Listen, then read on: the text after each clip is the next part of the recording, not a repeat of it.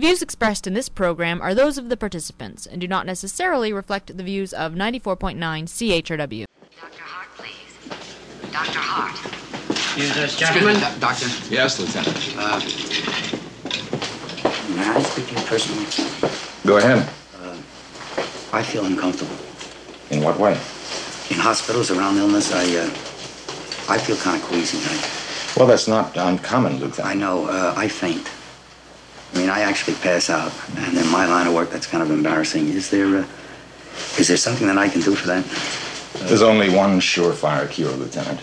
Stay out of hospitals as much as possible. Right. I'll try, Doctor.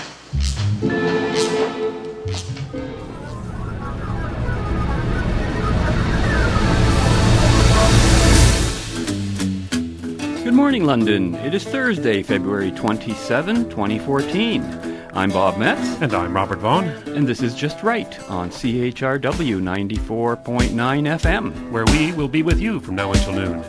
No, not right wing. Just right. Fade into color, and color into black and white. Under the bedclothes, everything will be alright. Welcome to the show today. Today we will be talking about healthcare, both in Canada and the United States, with a guest. Our guest today is going to be Rita Parnabasu, who is an analyst at the Ayn Rand Institute specializing in the application of Rand's ethics of rational egoism to public policy issues, and her research and writing focuses on healthcare policy. Her work has appeared in Forbes, Politics, Town Hall, and Daily Caller, and she's been interviewed by radio programs across the United States, including National Public Radio. Are you there, Ritu? Hi, thank you so much for having me. Well, it's our pleasure.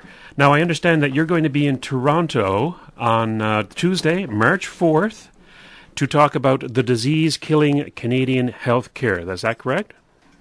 That's correct, and I'm very much looking forward to it. As am I, because I'll be the person there, hopefully, if I can get to Toronto, because today you couldn't get across the street because of the snowstorm. But, oh, no. Yes. I'm sure you're not having that. Are you expecting bad weather next week? Do you know? Well, who's to say? Are you kidding? That's that's too far like away. 4 or 5 days ahead. We can't even predict 4 hours ahead. Yeah. Now, well, whatever you guys have, it's going to be hard for me because I'm from Southern California, where it's always very warm. Yes, I understand. You are calling from Irvine, is it? Yes. Yeah, Irvine, California. So your talk about the disease-killing Canadian healthcare system on March 4th will be held at the University of Toronto, 5 Bancroft Avenue. That is the Earth Sciences Building, room 1050. And admission is free, so if anybody listening would like to attend that, we would encourage you to go to to talk about Canadian healthcare system. But today, before we get into the Canadian healthcare system, I'd like to talk about something that you've written for the Ayn Rand Institute called The Broken State of American Health Insurance Prior to the Affordable Care Act, also known as Obamacare. Do you want to just go over that, Ritu, and just give us a brief synopsis of the fact that I think your thesis is the American healthcare system, if you thought it was just recently socialized, you really didn't understand it because there was so much intrusion before Obamacare. Is that right? Yeah, so there's certainly a perception, and I think this perception exists within the United States and outside of it, that American healthcare is a free market, right? That it's private healthcare, and that this is very unique about the United States compared to, say, Canada, where you guys do have a single-payer socialized healthcare system. And Americans believe this about their own healthcare system, and I think others believe this outside of the United States about American healthcare. And what I do in this paper that you're referring to, published by the Pacific Research Institute, is that I challenge this perception, particularly in health insurance. So did we have a free market in health insurance before Obamacare? And the reason that this is a really important question to ask and to know the correct answer to is that, well, we have this new law in America. I'm sure you heard of it, Obamacare, right? And so Yeah, it's this huge law, and what it's supposed to do is that it's supposed to exert a lot of control over health insurance, because in the United States, most of us pay for our health care through health insurance, and there's all sorts of problems with it. It's really, really expensive. You can't find coverage when you need it. I mean, it's a big mess. And what Obamacare was passed on was the premise that, yeah, health insurance companies are too free, and that's what's causing all of our problems. And so we got Obamacare, which is the greatest expansion of government control in the United States in almost the last 50 years. And what I do in this paper is I say, no, this is actually not the case at all, that in fact, healthcare and health insurance in America has been one of the most controlled industries for many, many decades, and this is what has caused all the problems that we see. Now, there was a couple of tidbits in your paper I really pounced on that because I didn't know these things. Like, for example, you say... Remarkable, actually. Yeah, it says, quoting from your paper, we so often obtain health insurance through our employer, but not our auto or homeowners insurance. Why is that? And apparently it's an artifact of World War II wage and price controls. Can you explain that to us? Yeah, I mean, this is a really fundamental distortion in the American healthcare system. So like you said, in the United States, if you want to buy car insurance, if you want to buy life insurance, you can do that. It has nothing to do with your job, right? Like, your employer doesn't care where you get your car insurance or your life insurance. Mm-hmm. So if you leave your job, for example, you don't lose that insurance. In the United States, the government has it, that there's a huge tax advantage, and this tax advantage was established during World War II, that there's this huge tax advantage to getting your health insurance through your employer. And so everybody basically who can, whichever employer offers that, of course all the employees want that because it's a huge financial advantage. But what the problem is that this distortion that is now created where everybody wants to get their health insurance through their employer, it's not a very good system. It's not a very efficient system. It's not great to have your health insurance tied to your job, because, you move around, you change jobs, and every time you change jobs, you have to change your health insurance, and that's not exactly an ideal situation. It's inconvenient. You don't get a lot of choices, and most importantly, it's not conducive to the whole idea of insurance. I mean, insurance is, you got to stick with it, right? You can't just leave the market and come back in whenever you want. Of course, that's going to create all sorts of problems. One of the big problems that Obamacare was supposed to solve in American healthcare was, well, all these people have pre-existing conditions. They've got existing medical conditions, and now no insurance company is going to give them coverage. Well, on its own, that's not so crazy, right? Because it's like having your house on fire and then calling an insurance company and saying, can you cover my house? Exactly. It's like, well, no, I can't do that. That's not how insurance works. But in healthcare, we expect it. But the whole thing is this pre-existing condition problem is created by the government because people get kicked out of their health insurance because of their job, and then they're sick, and then they're going to have problems. So the disease killing American healthcare is government control. And I assume that you're going to be saying the exact same thing in Toronto regarding the Canadian healthcare system. Absolutely. I mean, Canadian healthcare, so American healthcare, people see it as, it's a free market. And what my paper does is it challenges that and says American health insurance was not remotely free for decades.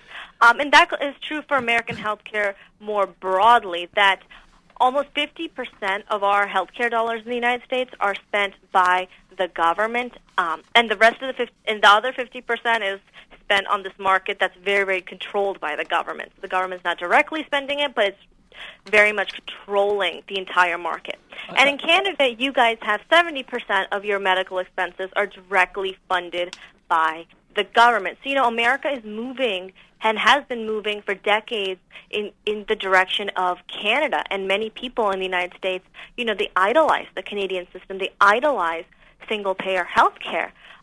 But I think what you guys have seen over decades of having this is how destructive this kind of policy is, how it destroys your healthcare system, how it creates all sorts of quality issues.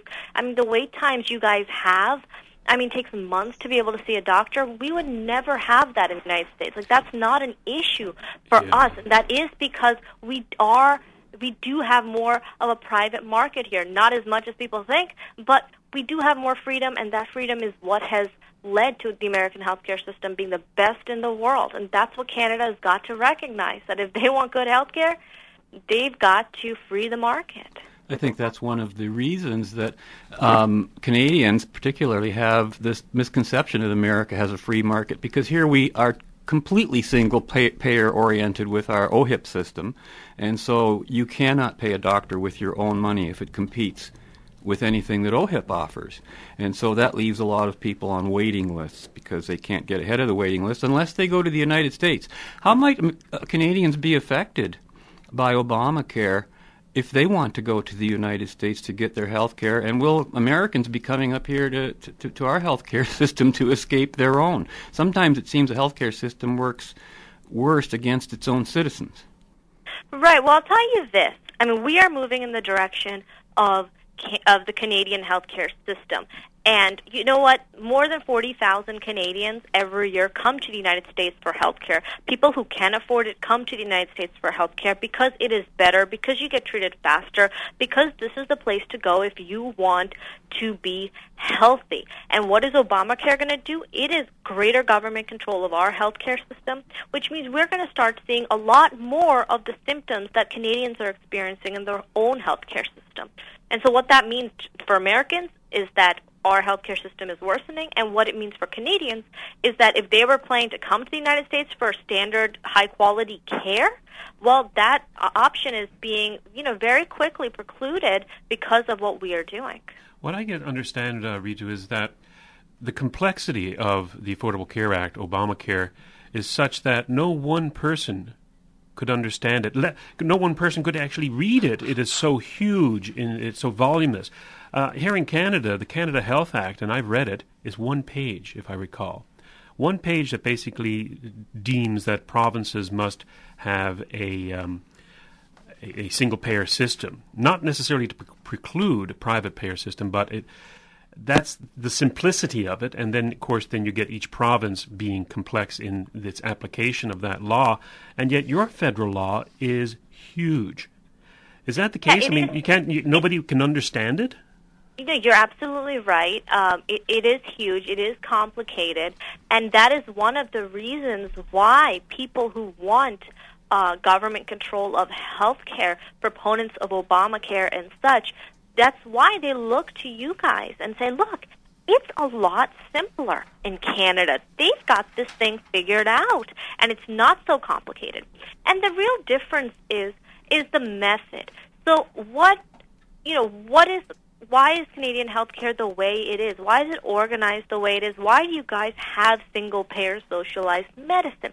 Well, it is because government is seen as, no, it's the government's responsibility to provide health care for everyone. It's not your own responsibility to go out there and get health care to earn it on a market. No, it's the government's responsibility. If you can't afford it, the government will pay for it, which means that everybody else will pay for it. And that's seen as the system. And that's exactly what proponents of Obamacare want. They want exactly that system, which is, they call it universal health care. And that's exactly what proponents of Obamacare want. It's just that in the United States, we have tried to go about it in another way.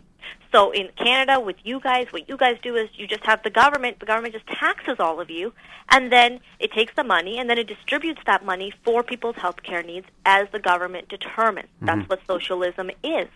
And in America, yeah. I'm just going to cut for a break here, Rita. We're joined by Rita Parnabasu of the Ayn Rand Institute, and if you just want to hold on to the line just for a moment, Rita, we're going to take a little break, and we'll be back right after this. In Canada, they give everybody free health care. Doesn't it work up there? Well, no, unfortunately it doesn't. You wait months to get treatment. You can get it in a week or a few days here. In Canada, he'd have to wait 9 to 10 months for bypass surgery. Many Canadians believe it's the healthcare system itself that's truly sick. They pay their doctors less. Surgeons can only do a certain number of operations each year, with only so many expensive new pieces of equipment. It's easier for your cat or dog to receive an MRI here in America. You die of cancer waiting for that chemo because like all of Ottawa has one chemo machine. And if you think socialized medicine is a good idea, ask a Canadian. So I thought, who better to ask than my Canadian relatives, Bob and Estelle. But they wouldn't cross the border into America. They wanted me to meet them at Sears in Canada.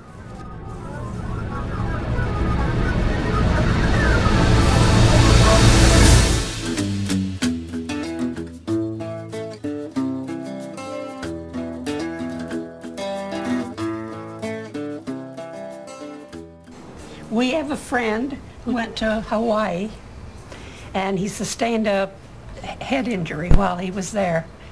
And before he was well enough to come home, he had chalked up a bill of over $600,000. So what middle-class Canadian could absorb that? We're not criticizing your country. We're just giving you the facts that we could not afford to be without insurance. Even for a day. Even for a day. To prove their point even further, they sent me over to a local golf course to talk to Larry Godfrey, who had a golfing accident while on vacation in Florida. I could hear a noise and feel a pain, and the tendon snapped off this bone here that holds the bicep in place. So this bicep muscle was released like on an elastic, and it ended up here on my chest. Muscle came right up your arm and ended up right up in your chest. Ended up right here. Like all good golfers, Larry finished his round before seeking medical attention. That's when he got the bad news.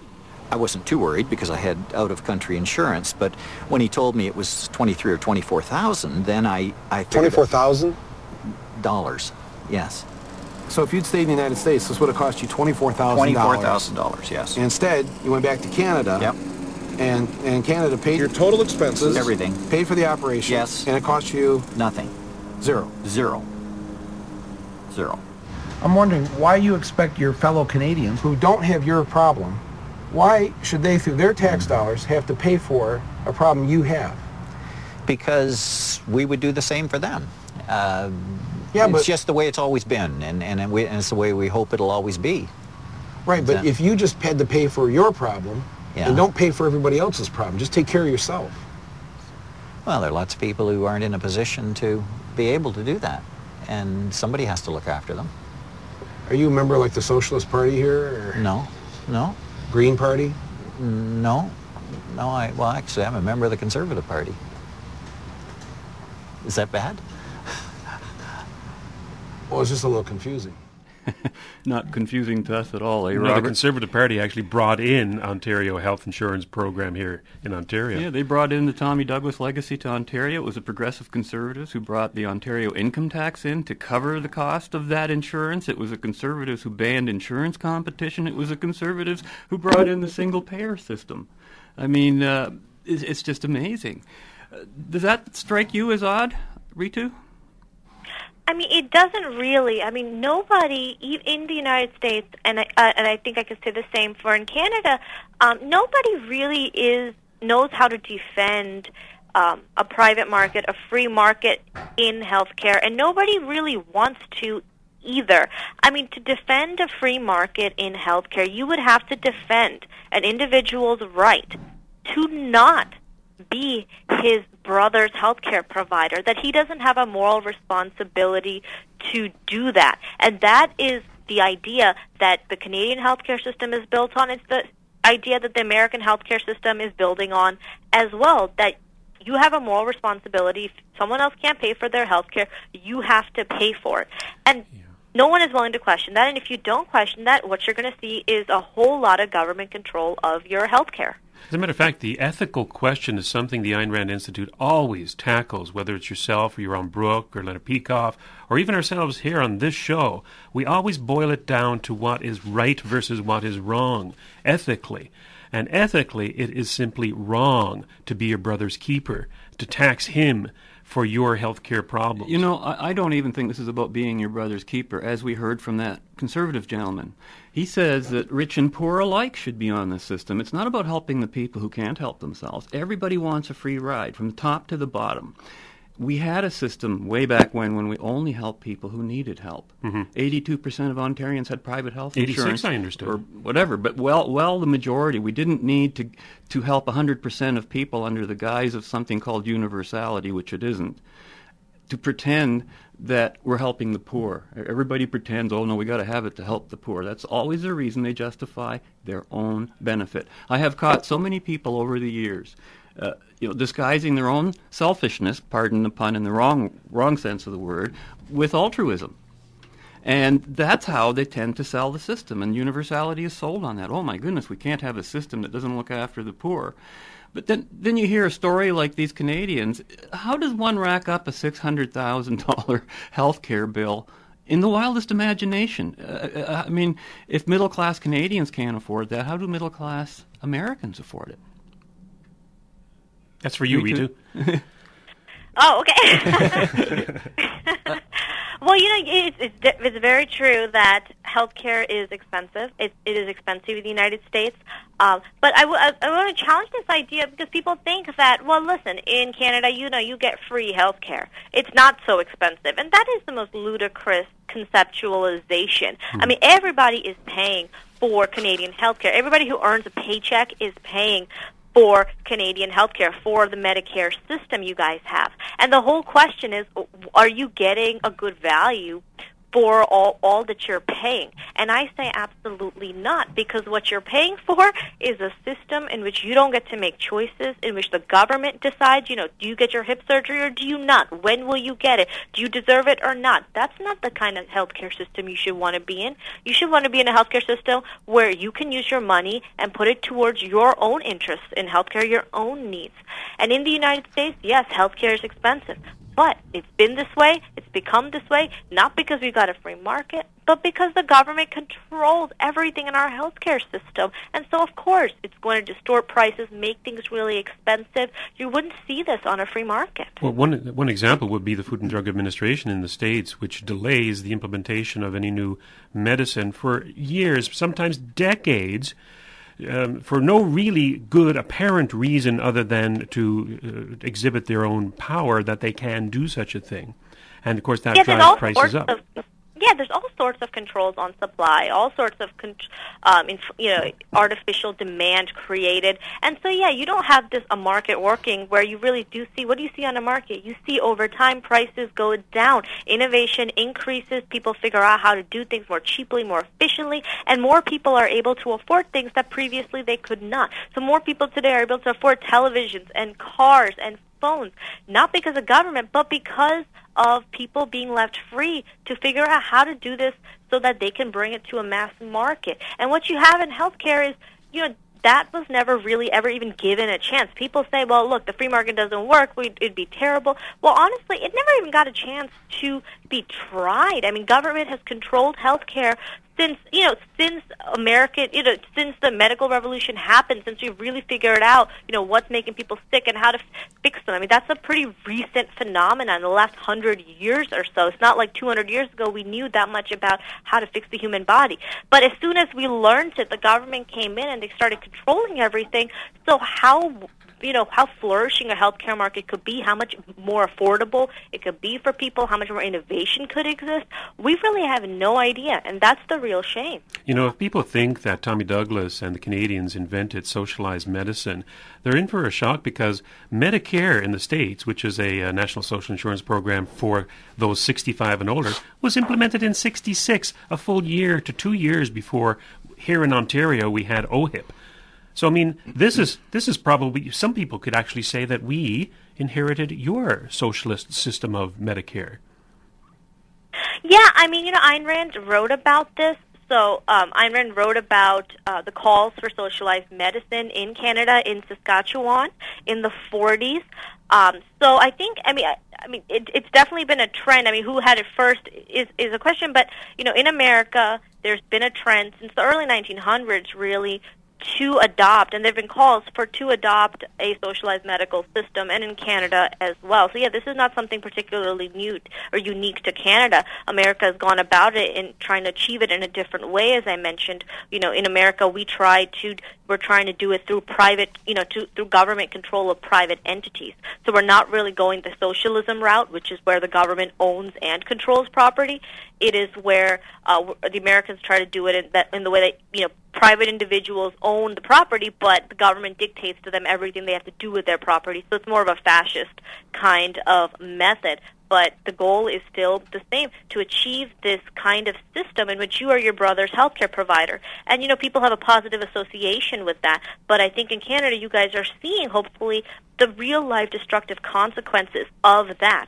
that if you need, you need to go get a hip surgery, for a long time it was illegal to go and pay privately for it. No, you have to wait in the same line as everybody else. And what good does that do? It does you no good. It just drags you down to the lowest denominator. You have to wait with everybody else. Why? Why is that a good thing? Why is that something good to hold somebody back because you can't get better health care? It's an ugly, ugly system. It's interesting, as we sit here, I can tell you, I just found out last night, my own uncle, who is 85 years old and suffering from pancreas cancer, is sitting in a hallway in the emergency room in Edmonton Hospital because they have no beds. And so they're just overcrowded.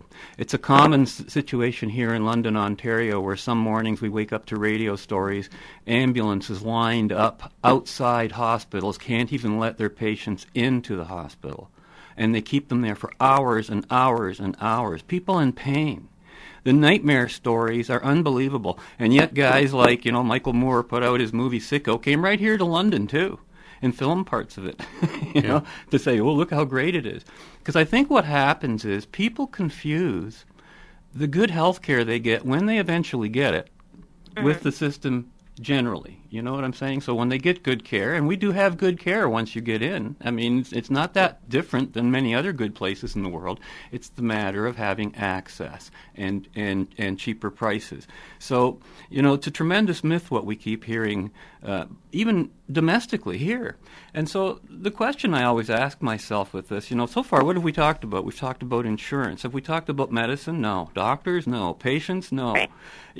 Are we talking about health care, the best things you can do to look after yourself? No, we always talk about money. Money is the system, and that's all there is to it. And well, I think what's interesting also is that, what you see in socialized systems, and you see this across the world, not just in Canada, what you see in socialized medicine is that when you are not sick, when you are, just a regular person, you have routine medical needs, which most of the population is in that situation, healthcare looks okay, and your healthcare system looks all right. Like, it's not the end of the world if you have to wait 2 weeks to go see a doctor when you've got a cold. Like, it's not the biggest deal. What you see is that it becomes very, very difficult to get care, to be able to get good care, when you are really sick. When you're really sick and you need a healthcare system that is free to innovate, to experiment, to give you things you've never tried before, things that have never been tried before, to be creative. That's where socialized medicine fails. But that's why we need a really great healthcare system, right? Isn't that why we need healthcare in the first place? To help us in those situations in which nobody knows what to do, and you need a doctor, a team of people who is willing and has the freedom to think, to innovate, to be creative. And that's what socialized medicine, in all its forms, has to outlaw because the government simply cannot pay for this care. And that's what's ugly about it. When you really need health care, socialized medicine is what fails you. And that's why Canadians come to America. Yes. We're at the bottom of the hour now, Ritu. We're going to go for a break, and when we return, we're going to hear a warning from former President Ronald Reagan about what Medicare could possibly lead to. We'll be back in a few minutes. Well, now, Upton, why is it, Upton, that you want to be a doctor? Well, two reasons, really, sir. The first reason is... Do you mind if I do the second reason first, sir? If you insist. Well, the second reason is... Oh, I've just remembered the first reason, sir. Yes, well... It's because medicine has always fascinated me as a science, sir. Yes? Well, go on, Upton. You've got us hooked now. We're all agog for this second reason of yours. I do feel that being a doctor offers one the unique opportunity... of doing some good for your fellow men. For the people around you. Exactly. Now, Upton, why do you really want to be a doctor? Well... Your father's a doctor and you never thought of becoming anything else, have you? Not really, sir. Well, I think that gives me a pretty good picture, Dean. Well, now, Mr. Upton, you play rugger. Yes, sir. First 15 at school? Yes, sir, 3 years. Wing 3/4? Yes, sir. A bit stocky, aren't you, for a 3/4? Wing 3? Got the speed? I've got cups for the 100, sir. Oh, very good. Yeah, we need wing 3/4. Hospital's full.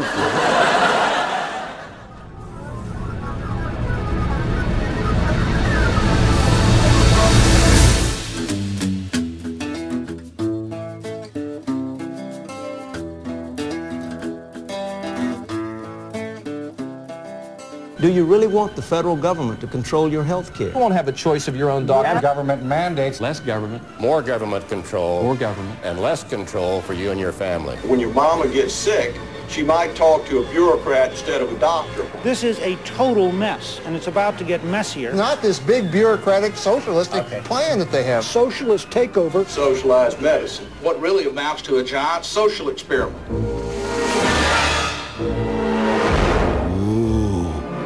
Socialized medicine. Nothing put more fear in us than the thought of that.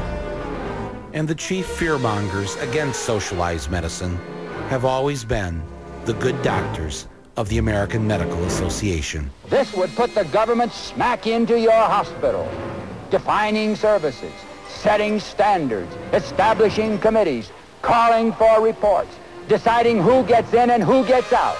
After all, the government has to treat everyone fair and equal, don't you know?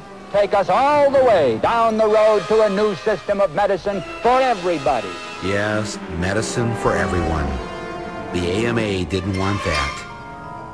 And to drive the point home further, they held thousands of coffee klatches all over the country, where they invited their neighbors to come and listen to a record made by a well-known actor on the evils of socialized medicine. My name is Ronald Reagan. One of the traditional methods of imposing statism or socialism on a people has been by way of medicine. The doctor begins to lose freedoms. It's like telling a lie, and one leads to another. A doctor decides he wants to practice in one town, and the government has to say to him, you can't live in that town. They already have enough doctors. You have to go someplace else.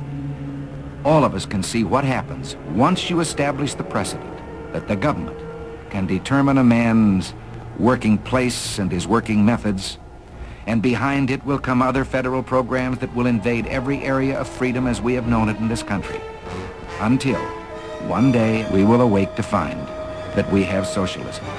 You're tuned to Just Right on CHRW 94.9 FM, where you can find an archive of all of our shows at justrightmedia.org, and you can communicate with us. Your pleasure or displeasure at feedback@justrightmedia.org. I'm just trembling over my words there. You know, we're joined by Ritaparna Basu from the Ayn Rand Institute talking about medicine. Have you heard that clip there from Ronald Reagan, Ritu? We're in for socialism. Is this just the thin edge of the wedge, or were we already there? Yeah, too late as far as I'm concerned. Well, you guys are already there. I mean, you guys have socialized the healthcare financing in your country. And in the United States, we have socialized a great part of our healthcare financing. You mentioned programs like Medicare, our Medicare system. Our Medicare system is for people over 65. We have Medicaid, which is for lower income individuals. We've got all sorts of other government programs. So we have, I mean, government makes the decisions. Government is controlling American healthcare. Government is controlling Canadian healthcare. Call it socialism, call it fascism. The point is, it's some form of state control over individual lives, and that's rampant. And it's terrible. I mean, we need freedom. I'm sure you're familiar with the Frederick Bastiat essay on that which is seen and that which is unseen. And a lot of people don't understand that while, yes, it's actually quite easy for us to go to the hospital once we get through the queue for a major thing and get treated well by good doctors, it's another thing that we don't understand what we're losing in not only just choice, but for the fact that we have a provincial income tax, 100% of which was created to pay for that system, and so we are all missing out on the choices and the things that we can buy and the goods that we can buy and the insurance that we could buy with the tax that we pay for this monolithic government bureaucracy. And I'm sure that you're going to find the exact same thing in the United States with Obamacare.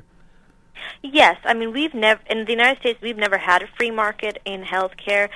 In Canada that is the case as well, and so there is a truth that whatever you see today, if you're okay with it, okay, but you have no idea if it could be a lot better, right? If healthcare could be a lot better, if just things might just work really differently today if the market were free, if the best, most efficient ways of providing healthcare, if those were allowed to compete, and that's what you would see. I mean, if you look at freer markets in the United States, our technology sector is much freer than our healthcare sector. And what you've seen consistently and continually is, more innovation, better products. If you think about the iPhone, you think about the iPad, you think about all sorts of gadgets. I mean, things are getting better for people. More people can afford them.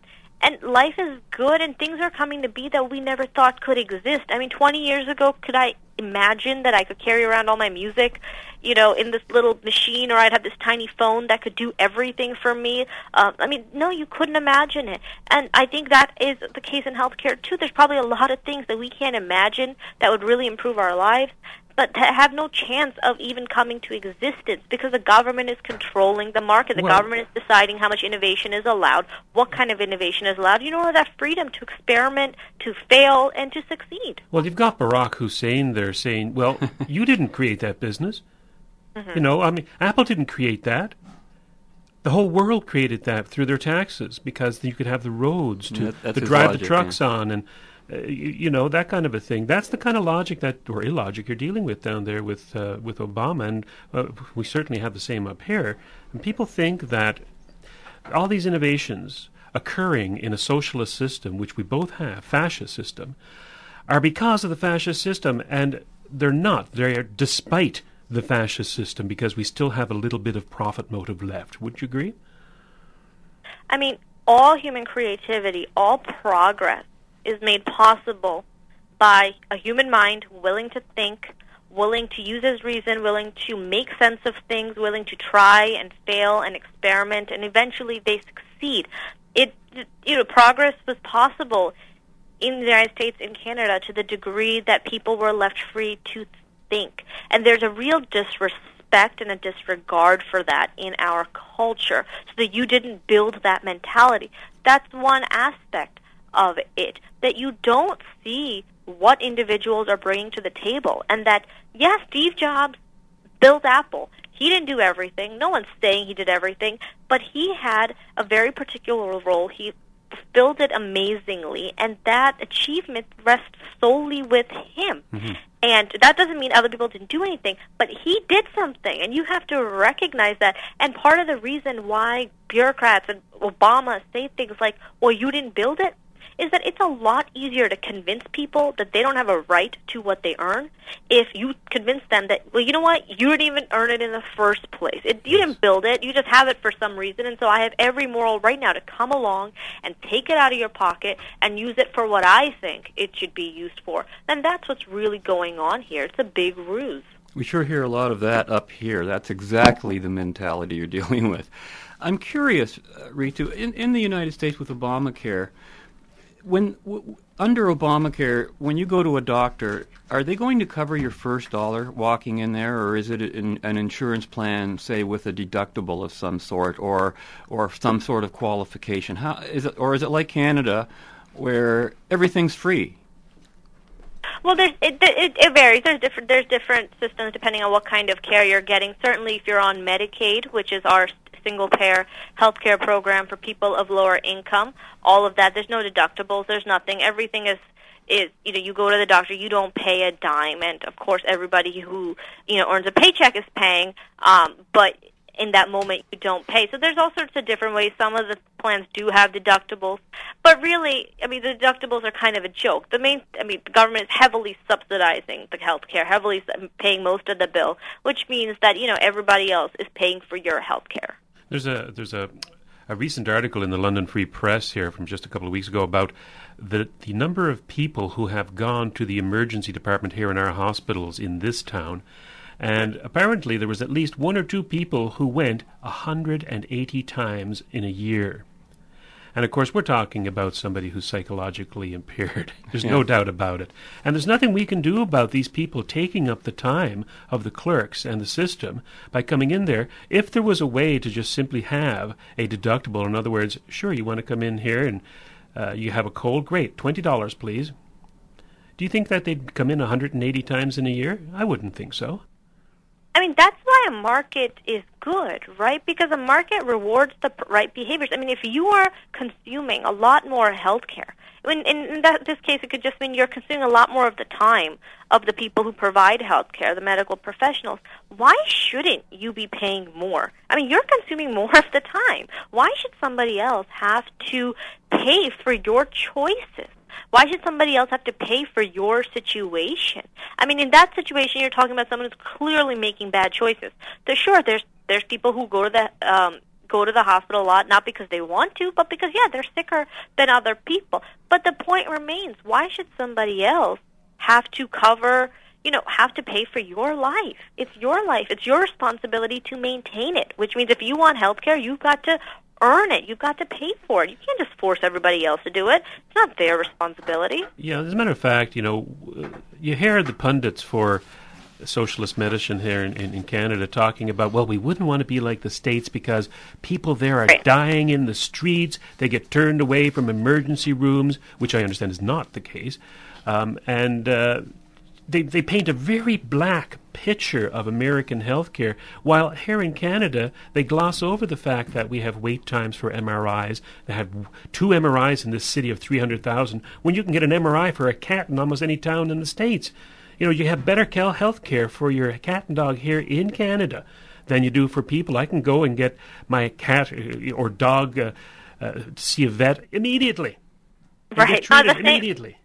The same is true in the United States. My dog gets much better quality care sometimes, it feels like, than I do. I mean, anybody who tells you that the American healthcare system is inferior and that, Canadians should be proud of their system should really ask, well, then why is it that Premier Danny Williams, came to the United States for health care if the system is so great there? And that's something Canadians need to wake up to. They're feeling very proud of their system. Fine, but see the real-world consequences. Is that something you're proud of? And that means you have to start questioning, was what we did correct? Did it make sense? Because how could something so moral look so ugly in practice? Now, back in the 70s under Pierre Trudeau, there was something called the brain drain here in Canada, and a lot of highly skilled people left this country because of the socialism and the way that it was barreling down under the federal Liberals. And amongst those were doctors who thought that, well, listen, if I'm going to go through medical school, 7 years of or more of training, simply to be a government employee, I'm not having any of it, and I'm going to the United States or elsewhere where I can get paid what I think that I'm worth and what my patients are willing to pay me. And so would it be fair to say that a lot of the doctors who were left here in Canada are of a different quality than those who would leave because they know that they are worth more? Well, I'll tell you this. This is not an old problem. This is a constant problem. This is a continual problem in the United Kingdom, in Canada. To this day, I read reports, and it's not the most widely reported thing, but that should tell you something, that, there's a huge brain drain in Canada and in the United Kingdom of doctors who are going to other healthcare systems because they think that's where they can really have the career that they want. And sure, that means that who is going to be left? It really raises the question, if all the best doctors are going to freer healthcare systems, well, what is the kind of doctor that's left? The kind of doctor that's left is the kind of doctor who doesn't mind taking orders from a government bureaucrat, who doesn't mind, doing cookie-cutter medicine. And I don't want that doctor, and I don't think anybody wants that doctor. But here's another real-world consequence that Canadians need to wake up to, that if their healthcare system is actually discouraging the best doctors, then is this really a healthcare system that they want and they can feel proud of? Because a healthcare system that does that what's the point? Why are we doing all this if doctors actually don't want to be in this system? Well, you're listening to Just Right on CHRW 94.9 FM, where we're joined by Rita Parnabasu of the Ayn Rand Institute. And Rita, if you just want to hold on one more time, we have another break here at the quarter to the hour when we'll be back in 2 minutes and 40 seconds. I would like to welcome you all to St Swithin's, congratulate you on being admitted to one of the finest teaching hospitals, not perhaps the oldest and the largest, but one with a long line of academic achievements. The origins of the hospital are somewhat obscure. It's believed to have been founded about 1560 to deal with a severe outbreak of venereal disease, which followed closely on the discovery of America. The chapel pulpit is by Grinling Gibbons, and there is a Jacobean sword rest in the chancel. Anatomy and physiology will be the subject of study this year. When I have finished, you'll sign the register, you'll make a £10 deposit for your laboratory work from which breakages will be deducted, and from this moment you'll be bound by traditions of professional conduct. You will apply yourself to the scientific study of medicine, and you will observe professional secrecy. You will not have sexual relations with the patients or their wives or husbands.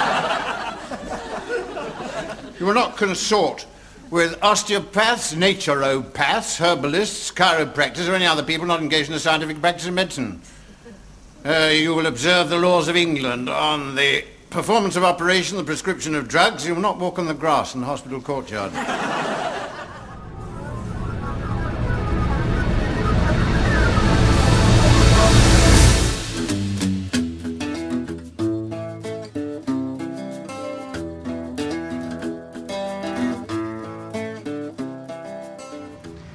I think that where medical matters are concerned, it wouldn't matter in Canada what party you were affiliated with, if any. But to us, as we look across the river here, you know, why don't you think we'd believe that? What's wrong on this issue with us? I guess the powers that be don't share our beliefs that healthcare ought to be universal. I mean, Canadians didn't until we met up with a guy named Tommy Douglas, who pretty much changed everyone's mind. One guy? One guy, yeah. One guy did it. Can he come over and visit us? He's dead, unfortunately. In fact, he was. He's just most recently been revered as Canada's singular most important person. We think so much of. I mean, in your history? In our history. Of your whole history? In our whole history. More than your first prime minister? Absolutely. More than... Yeah. Even more than Wayne Gretzky. No way. Absolutely. Yeah. Great more than hockey Celine player. Dion. Great singer. More than Celine, yeah. More than Rocky and Bullwinkle. Maybe.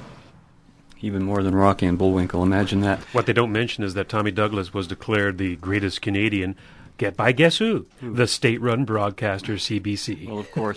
You know what's funny? In all the research those of us at Freedom Party did when we prepared our Election 11 ad on socialized healthcare in Ontario, where you can see Tommy Douglas saying that socialized medicine won't work, but you won't find his name anywhere in the development of socialized healthcare. I know Paul McKeever went through all of the Toronto Star reports of the period, and you will not find Tommy Douglas's name anywhere. It doesn't show up. It was all done by conservatives. They're the ones that brought the whole system in. Or was it a rewriting of history? People went back and traced it back to Tommy Douglas. Well, anybody who was popular and in favor of the thing might have been given credit for it, just for being in favor of it, right? And even Tommy Douglas, in his statement, regretted that it wasn't he who brought in socialized health care. He had to give it to the conservatives there, too. So that's the situation. Ritu, I was thinking about the comparison of private and public health care and why they aren't allowed to coexist. You say that doctors would go from one system to the other. I think the other complaint is a lot of patients will go, but why don't people realize that even if they want the socialized healthcare system, at least to allow a private option would still be better for them, and yet there's a resistance to that. Does that make sense? There's a resistance where? Where are you saying there's resistance? They don't, like, you'll see it in England, you'll see it here. No one wants a parallel system. It's got to be a one system for all. You know what I mean? You know, I mean, you guys have... It's egalitarianism. Right, you guys have made some good, a little bit of progress on this front, right? I mean, in 2005, Quebec, the Supreme Court ruled that, it's wrong in Quebec to have to wait all this time for health care, that if you want to pay for it yourself, you should be able to do that. And so that really, I think, you have had a lot of clinics popping up. You've had a lot of surgery centers, private clinics popping up, catering to people in Canada who can now finally pay, and it's not everywhere, and it's not always legal everywhere. You know, sometimes the government just looks the other way, or sometimes it does crack down. And so, but I agree that it is a very, very ugly strain, and it is egalitarianism. It is ugly to tell someone, you know what, I can't afford this, but you can. But you can't go get it. You can't go pay privately for your health care, even though you can afford it. No, you've got to be in the same line as I am, wait as long as I have to wait, suffer as much as I do.